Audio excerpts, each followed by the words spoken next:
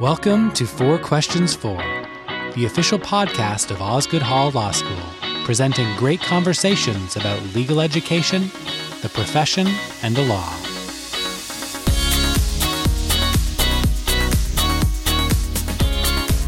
Today, Priyanka Vittal, counsel at Greenpeace and an adjunct professor at Osgoode, will have four questions for Osgoode professor Dana Scott on the topic of environmental racism.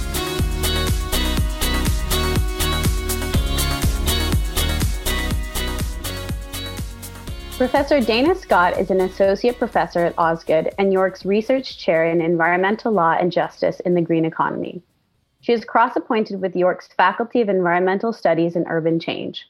Professor Scott is a co-director of Osgoode's Environmental Justice and Sustainability Clinic and a coordinator of the joint MES-JD program. Her research interests are primarily in the areas of environmental law and justice, resource extraction, Indigenous law and jurisdiction, gender and environmental health, toxics regulation, and pollution. She has written extensively on these subjects and prepared numerous reports on environmental issues for government and other organizations. Welcome, Dana. Let's get started with question 1. What is environmental racism and where do you see it occurring? Thank you, Priyanka. Environmental racism is the higher burdens of environmental harms that are experienced by people of color and Indigenous people. So we see it all around us, really. We see it in the disparities in environmental quality between communities that have higher proportions of racialized people and other communities, and we see it between Indigenous and non-Indigenous communities all across Canada. So whether you have access to clean air to breathe or safe water to drink in Canada, mostly depends on where you live. And while we might like to think this is about geography, what the research shows is actually about racism and discrimination. So the racist outcomes, which are these environmental disparities, have structural underpinnings. That means that the racism is baked right into the legal architecture of a number of different regulatory regimes. It's part of environmental law. So it doesn't matter if people working within those systems carry racist attitudes or not. Unless we completely change the framework for the rules, those frameworks will continue to produce the same racist outcomes. So there's a whole bunch of places we can see the patterns of environmental racism across the country. One of the most obvious places is in relation to major industrial hotspots, so Sarnia and Hamilton. And here you can see that the pollution follows a distinct pattern of having the worst impacts on the low-income racialized people in Hamilton's downtown core and on Indigenous peoples in Aamjiwnaang First Nation, which is downwind of Sarnia's Chemical Valley. We see it also in the recent evacuation of Nishnawtika First Nation in Ontario's far north, where it's very obvious that people living on reserve do not have access to basic human right of clean drinking water. We can see the patterns in the locations of landfills in proximity to historic Black communities in Nova Scotia. And this has been well documented in Ingrid Waldron's recent book, There's Something in the Water. And there, when you look really closely, you can see that even for when you control for class or socioeconomic status, the Black communities face a higher pollution burden than comparable non-Black communities also in Nova Scotia. Here in Toronto, you can think about the bus routes and the air pollution that those buses produce, creating lifelong health burdens for the kids that grow up in those neighborhoods versus other communities that might get streetcars or subways. And finally, I think we need to think about the way the pandemic is exacerbating many of these same issues. So we see with COVID-19 a higher death toll for those with an underlying respiratory illness, perhaps from a lifetime of breathing heavy air pollution, as an example. Mm-hmm. Yeah, we're seeing this more insidious effects during COVID-19 in the pandemic as well. Mm-hmm. And just to mention a couple of other examples, I know the more very obvious and direct link is with the oil sands in Alberta and the link to the Fort Chipewyan Nation and the high rates of cancer. as well as where we place things, our urban planning and municipal planning, where we put our landfills. They're often close to more vulnerable communities, and that affects the groundwater and drinking water as well. So this brings me to question number 2. How do systemic conditions and the political climate perpetuate environmental racism in Canadian society? Great. Yeah, thanks. So I think the basic structure of environmental regulation is perpetuating the problem. So we can just look at the air pollution example to start. And there, we know that even the Ministry of Environment in Ontario acknowledges that the air pollution law is failing. It basically can't take account for pollution hotspots, or these so-called saturated air sheds, where many polluting facilities are clustered together. So the basic structure of how we regulate air pollution is not working for those pollution clusters. But then on top of that, there's also the question of administrative discretion and enforcement resources. So there's a lot of scope within our air pollution law for ministry officials to grant exemptions to the rules. And what happens is, over time, the way that regulators and inspectors in the ministry come to identify with the challenges of the industry in terms of what's feasible, what's reasonable, over time, they start to really identify with those problems, whereas they never really seem to come to identify with the struggles or the people's losses in Aamjiwnaang, with their health problems, uncertainties and worries over cancer and asthma and miscarriages. They don't seem to come to identify with what it would be like to live in that state of anticipation of the next pollution incident or the spill or the flare. So that discretion that's built into the regulatory regime becomes a problem. It's also true that the conditions under which those laws can be challenged is a structural problem. And this is one actually that law students often are really disappointed about when they come to understand it. Litigation systematically favors corporations and it disadvantages residents. So we can think about the example of the Chemical Valley Charter Challenge. And this was brought a few years ago now, but there was so much excitement and enthusiasm. This was going to be the first attempt to establish the right to a healthy environment in Canada. EcoJustice was bringing the case on behalf of 2 residents of Aamjiwnaang First Nation that have been affected by chronic air pollution. We had what was one of the most glaring and obvious examples of environmental racism in the country. We were bringing it forward with, this formula, kind of an innovative formula of combining Section 7 and Section 15 of the Charter. So that's our rights to security of the person and our rights to equality. But ultimately, that lawsuit failed, and it was a huge disappointment. And it was a reminder that, financial resources, power dynamics, legal technicalities, all of those things come into play. And they systematically favor the big companies and the repeat players, the parties with the deep pockets, the parties that can hire the experts that are seen as neutral and not biased, whereas the experts that were working with the community were seen as somehow activist or not credible. And all of these assumptions are built into the legal system, and all of them are serving over time to perpetuate environmental racism.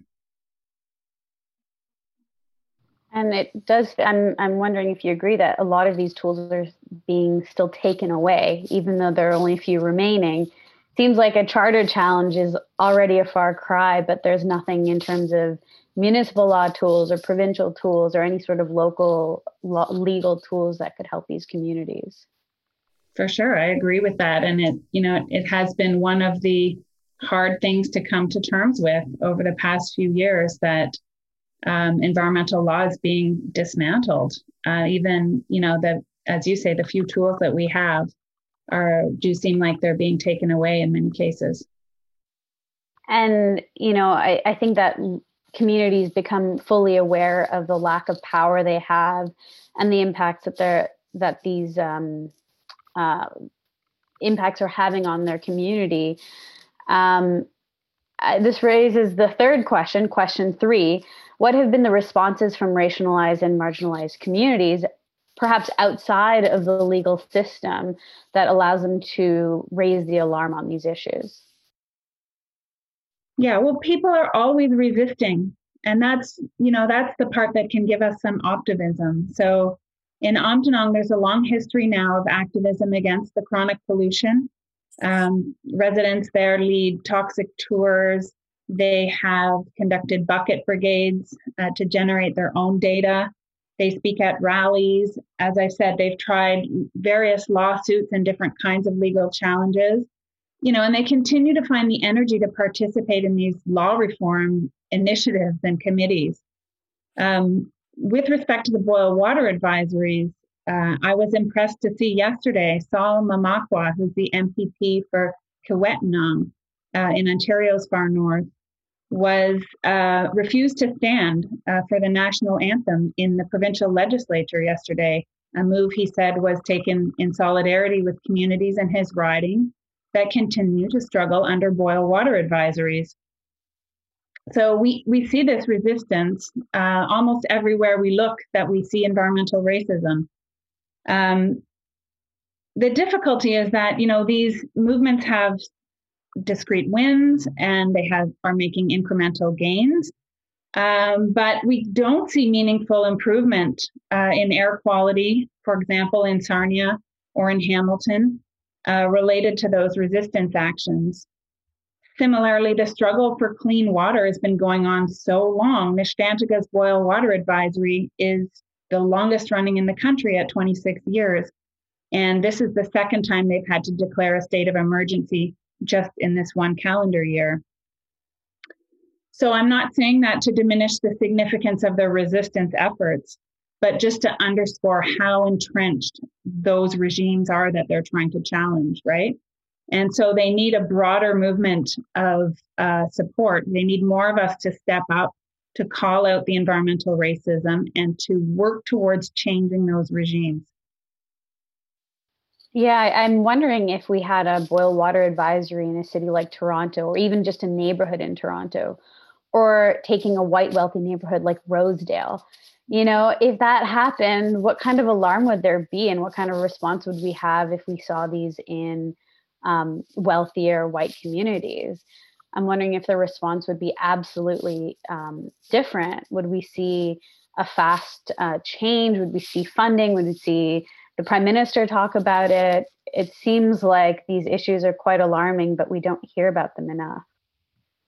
I agree with you. And, just thinking about the evacuation in Nishnantiga made me realize, there's so much that came along with that. People kind of just picked up immediately and flew to Thunder Bay, with their kids, and they had to drop everything. So, a couple of days passed and people start to realize, oh, well, what are we going to do about school?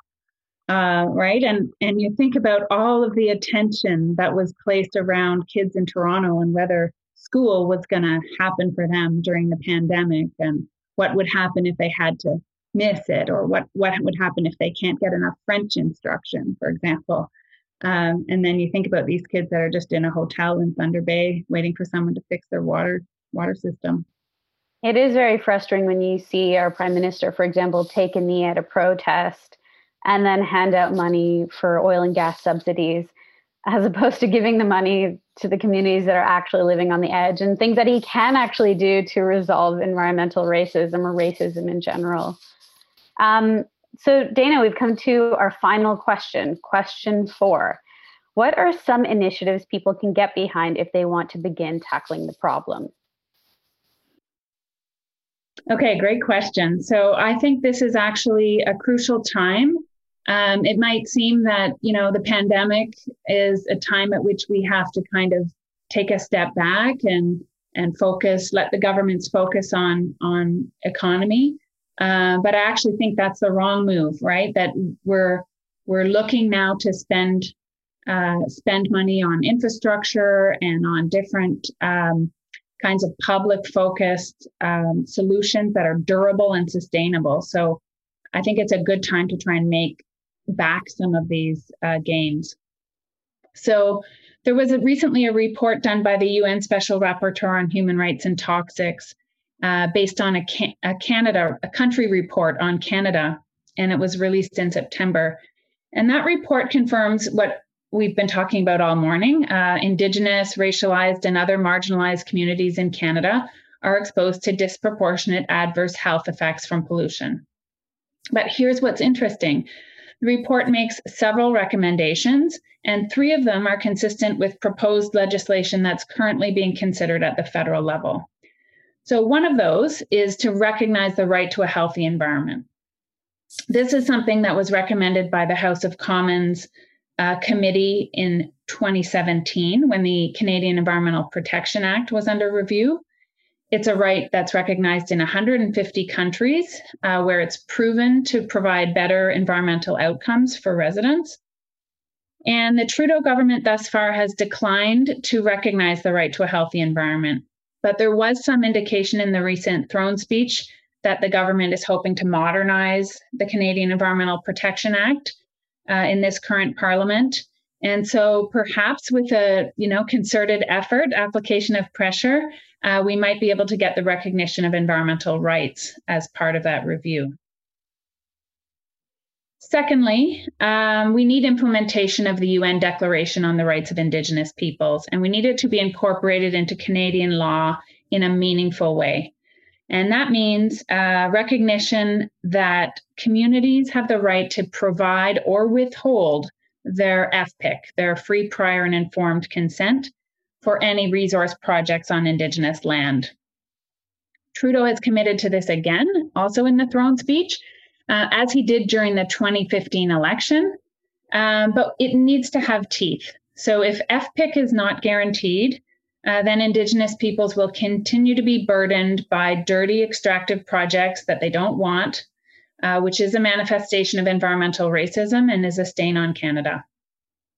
The third piece of proposed legislation is Bill C-230, which calls for the development of a strategy to redress environmental racism. This is being brought forward by Liberal MP Lenore Zann, and is expected to proceed to second reading later this fall. So this bill could establish an environmental justice framework, which has been recommended in the UN report, and which could ideally include something like the Executive Order on Environmental Justice in the US, which included a prohibition against siting any polluting facility in communities that were already bearing more than their fair share of pollution. So that would be a new legal framework for Canada. All of these, I think, are possible in the next few months, and they have the possibility to sort of break down the architecture that's holding up environmental racism in the country. And just to follow up on that, Bill, does that mean that it could have impacts on local planning and decisions such as zoning or where projects are placed? Well, I would hope so. That kind of text is not currently in the bill, but I'm just mentioning the way that that kind of environmental justice framework that could be crafted to take account of the sort of current burdens that communities are facing and to put some kind of legal barrier there towards further exacerbating that. That's the kind of thing I think we should be fighting for, to get into those legal structures. Okay. And just to follow up to that is, how can people support a bill like this, for example?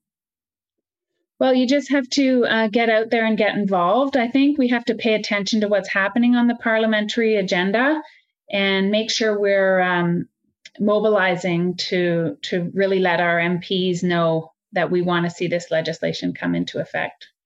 Okay. And get out in the streets too. True. Safely with a mask on. Right. It can be done. All right. Thank you so much, Dana. Thanks, Priyanka. You've been listening to 4 Questions 4 by Osgoode Hall Law School. We hope you'll join us again next time.